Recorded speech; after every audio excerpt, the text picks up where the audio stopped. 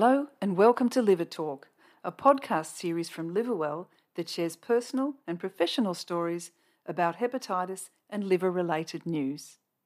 Before we commence, we acknowledge the traditional owners of the land wherever you are listening. We pay our respect to the elders, past, present and emerging, and to any Indigenous people who are listening to this podcast. Hello, I'm Chloe Pedley, and together with Paulette Trevina from Liverwell, we are talking to Adrian Farrugia from the Australian Research Centre in Sex, Health and Society at La Trobe University. So, Adrian, can you tell us a bit about your current research into hepatitis C treatment and how did you become interested in this topic? Yeah, so our current project's about the uptake and experiences of hepatitis C treatment in the current era. So we know that since the sort of availability of the new treatments, the direct-acting antiviral treatments that are much more improved on the previous treatments, that Australia, along with a number of nations, signed up to these World Health Organization goals of eliminating Hep C by 2030. And, while these fantastic new treatments have met with, there's such a vast improvement and uptake was really strong of them, especially when they were first listed on the PBS, it has plateaued somewhat. And so we're kind of investigating the social dynamics that shape this, so shape uptake and what drives it or what sort of hinders it. And the way we do that is we use qualitative methods, which is sort of usually to interview people, or you can do focus groups and that kind of thing, which is just slightly different kind of social research to what often we see in the field, which is more based on quantitative methods like surveys and that kind of thing. And so, we're interviewing people who have been affected by hepatitis C, whether or not they've had treatment. And we're really sort of interested in understanding their decisions about treatment, the social dynamics that shape these decisions. So, for example, we're interested in the issues that mean people can't maybe prioritize treatment at a certain time in their life, or things that occur in their life that make treatment a more pressing issue or make it more or less accessible to them.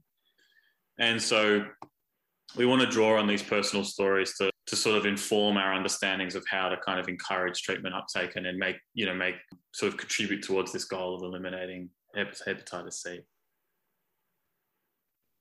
So as a qualitative researcher, you're dealing in people's stories. Can you share a story that has had the most impact on you personally?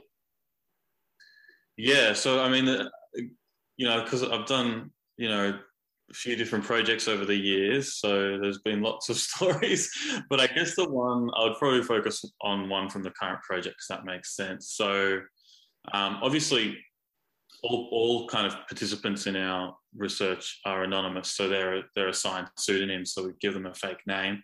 But so one story that comes to mind would be Julia, so that's her pseudonym.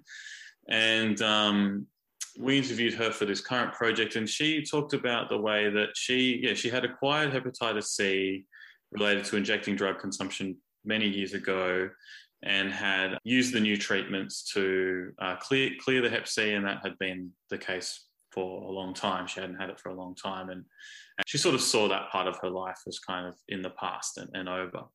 But she gave us this really sort of evocative description of the way that she has a number of documents connected to one of her children's development, these childhood development books that she's got, that you record milestones and these kinds of things. And she talked about how in these books had been recorded by some of the kind of health professionals that she'd been dealing with when she was having her children. They had recorded her history of injecting drug consumption and hepatitis C kind of somewhat irrelevantly. It just wasn't really necessarily part of the story, but it was all in these books. And so she sort of talked about the way that even though this time in her life is over and very much has been for very, very much a long time, she felt that hepatitis C is almost like waiting around. She's she's encountering it in places that it doesn't belong, was what she said. And this was, this is a sort of an important story to me, because it sort of shows that the kind of elimination project of Hep C, it's not just about the virus itself, it's also about sort of broader social change. So issues such as stigma and discrimination. And it's kind of about trying to create a world in which, even getting hepatitis C to begin with doesn't carry the risk of encountering discrimination, regardless of cure. And also that cure and elimination are somewhat fragile. They're not something that just happens once and all of a sudden Hep C is gone. It's a kind of ongoing project that we have to keep working on. And I think that her story really tells us that, because it kind of emphasizes that even though this is something that sort of happened for her a long time ago, it emerges all the time, and it's kind of not so simply something of the past. So I thought that was a really kind of powerful story. Yeah, it's almost as though she was haunted by her past and it followed her around. Yeah, and that's sort of what, like, when she used that story, you know, she used that phrase of, you know, encountering it where it doesn't belong. I thought that was quite an evocative thing, you know. Definitely. So in identifying impediments to uptake in an era focused on elimination of Hep C, can you expand on that idea? Yeah, like I mentioned, so we're really focused on sort of asking questions about why, even when we've got these great new treatments that are very tolerable, they're easy to take, they're a much shorter duration than the previous treatments. So we're still asking, why is the number of people taking them not sort of as strong as maybe we would have hoped or people kind of thought would be the case? So in terms of thinking about impediments, we're kind of wondering, was this connected to sort of long-standing issues like things like stigma and discrimination, and perhaps that's still getting in the way of people accessing treatment in this new period? Or maybe people just, it's something more direct, like maybe people haven't been given enough information about the new treatment, or are concerned maybe about the side effects that we knew connected to the old treatments, the interferon. Maybe that's still sort of shaping concerns or hesitancy now.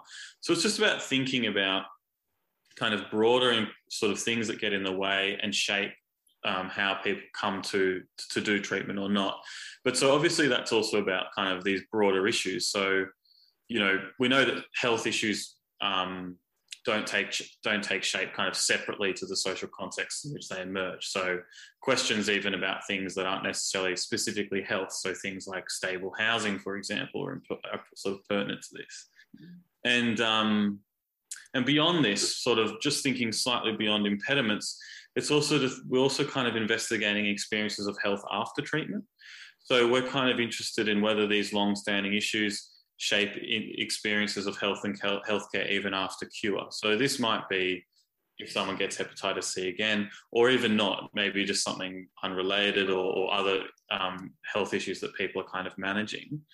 And so, you know, an example of this would be that we know that, you know, experiences of discrimination in healthcare kind of compromise trust between health professionals and people affected by hepatitis C, and this is kind of an ongoing issue. And so it's important for us to learn about whether these issues and these relationships and people's experiences change kind of even after cure. Like, has that meant that they can have a better therapeutic relationship with healthcare professionals, or, you know, has it had these other kind of effects, sort of ripple effects in their life, or are there ongoing impediments that impact not just whether they've accessed treatment, so maybe they already have, but whether there's ongoing management of issues connected to hepatitis C. Mm-hmm. And do you think, can you identify a main impediment at this point? Well, I mean, we're kind of early on with the research, so anything that I would say would be very kind of preliminary, sort of still data analysis. But I could definitely point out that, yeah, that there is still some concerns around, the sort of interferon era, the previous regime of treatment does still shape understandings of treatment now.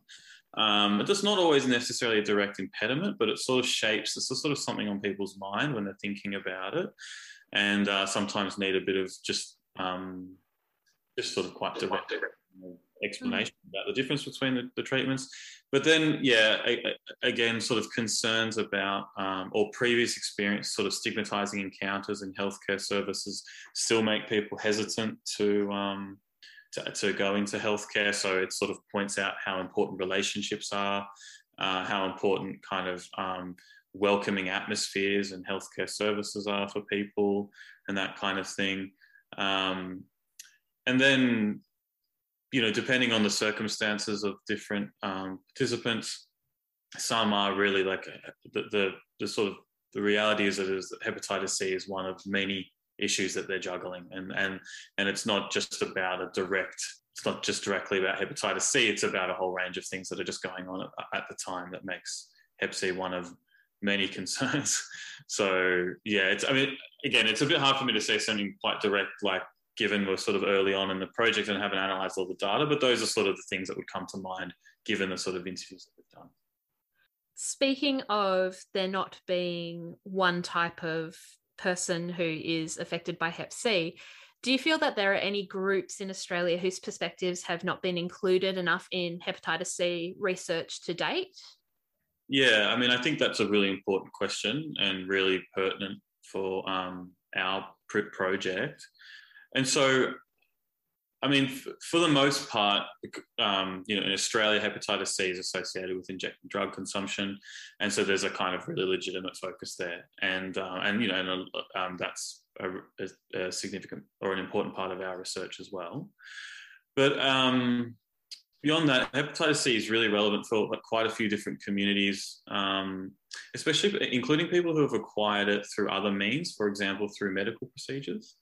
And this often happens because of the nature of different healthcare systems and awareness and sort of things around like that. It's happened for a lot of migrants. So before they've moved to Australia, they may have acquired Hep C through a medical procedure. And we know from a Hepatitis Australia report from a few years ago that this could be specifically relevant for people with Chinese or Vietnamese or Indian or Egyptian backgrounds living in Australia. And it's also important that we need the perspectives of Aboriginal and Torres Strait Islander Australians as well. We now have elevated rates of Hep C. And it's not like these people's perspectives haven't been included in any research, but it's just definitely we need to keep sort of really striving to make sure that we do that. And yeah, connected again to the issue of sort of how most research is connected to, or has mainly been about on people who have histories of injecting drug use or currently consuming injecting drugs. It's also important that we sort of do have more research with people who aren't so much connected to the alcohol and other drug sector. So we've seen really great push through the alcohol and other drug sector for increased hepatitis C treatment uptake, and that's really great, and that's been strong, and that's something that we still need to keep doing. But it's also important to think about people who maybe acquired Hep C many years ago, but aren't really connected to the alcohol and other drug sector at all, or don't see it as very relevant to their life anymore, and maybe they're not as aware of the new treatments, or they're not as aware of the long-term health effects of Hep C because there's just less awareness outside of that sort of in this sort of generalist healthcare sector. So I think it's important to include perspectives of those different groups as well. I mean, thinking about our current research, it has been challenging given the circumstances with COVID and the restrictions.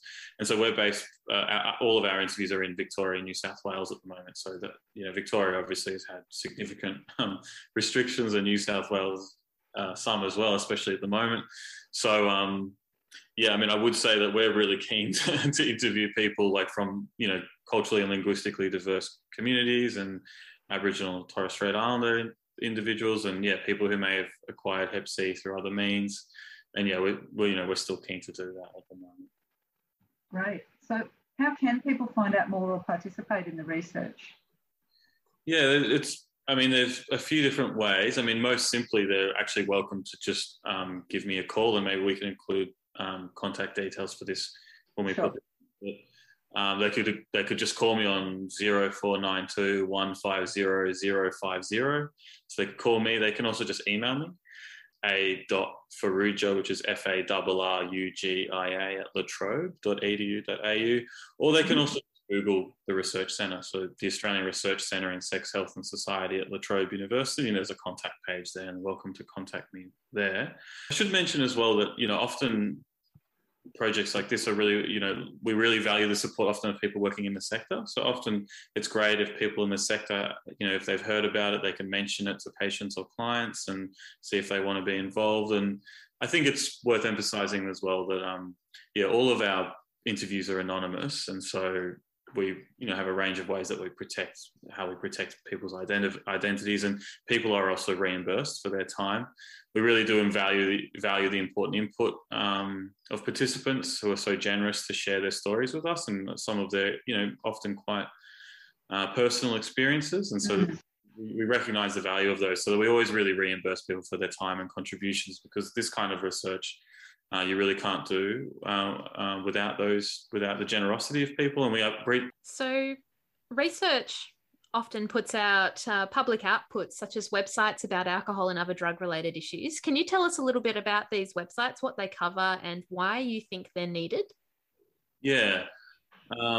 This project and two previous sort of large projects we've done have really tried to focus on that. So having kind of traditional research outputs such as reports and publications and articles and that kind of thing, as well as having something a bit more public focused and sort of quite accessible.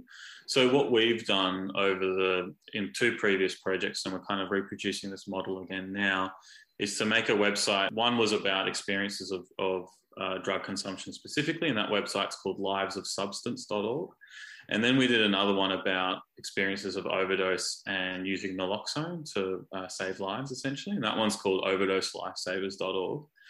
And so what we do in these for these is to sort of tell long and detailed individual personalised narratives of these issues connected to drug use or issues connected to overdose, as well as kind of broader topic sections which cover the sort of main themes that come out in the interview, and they sort of highlight the kinds of issues that shape people's experiences.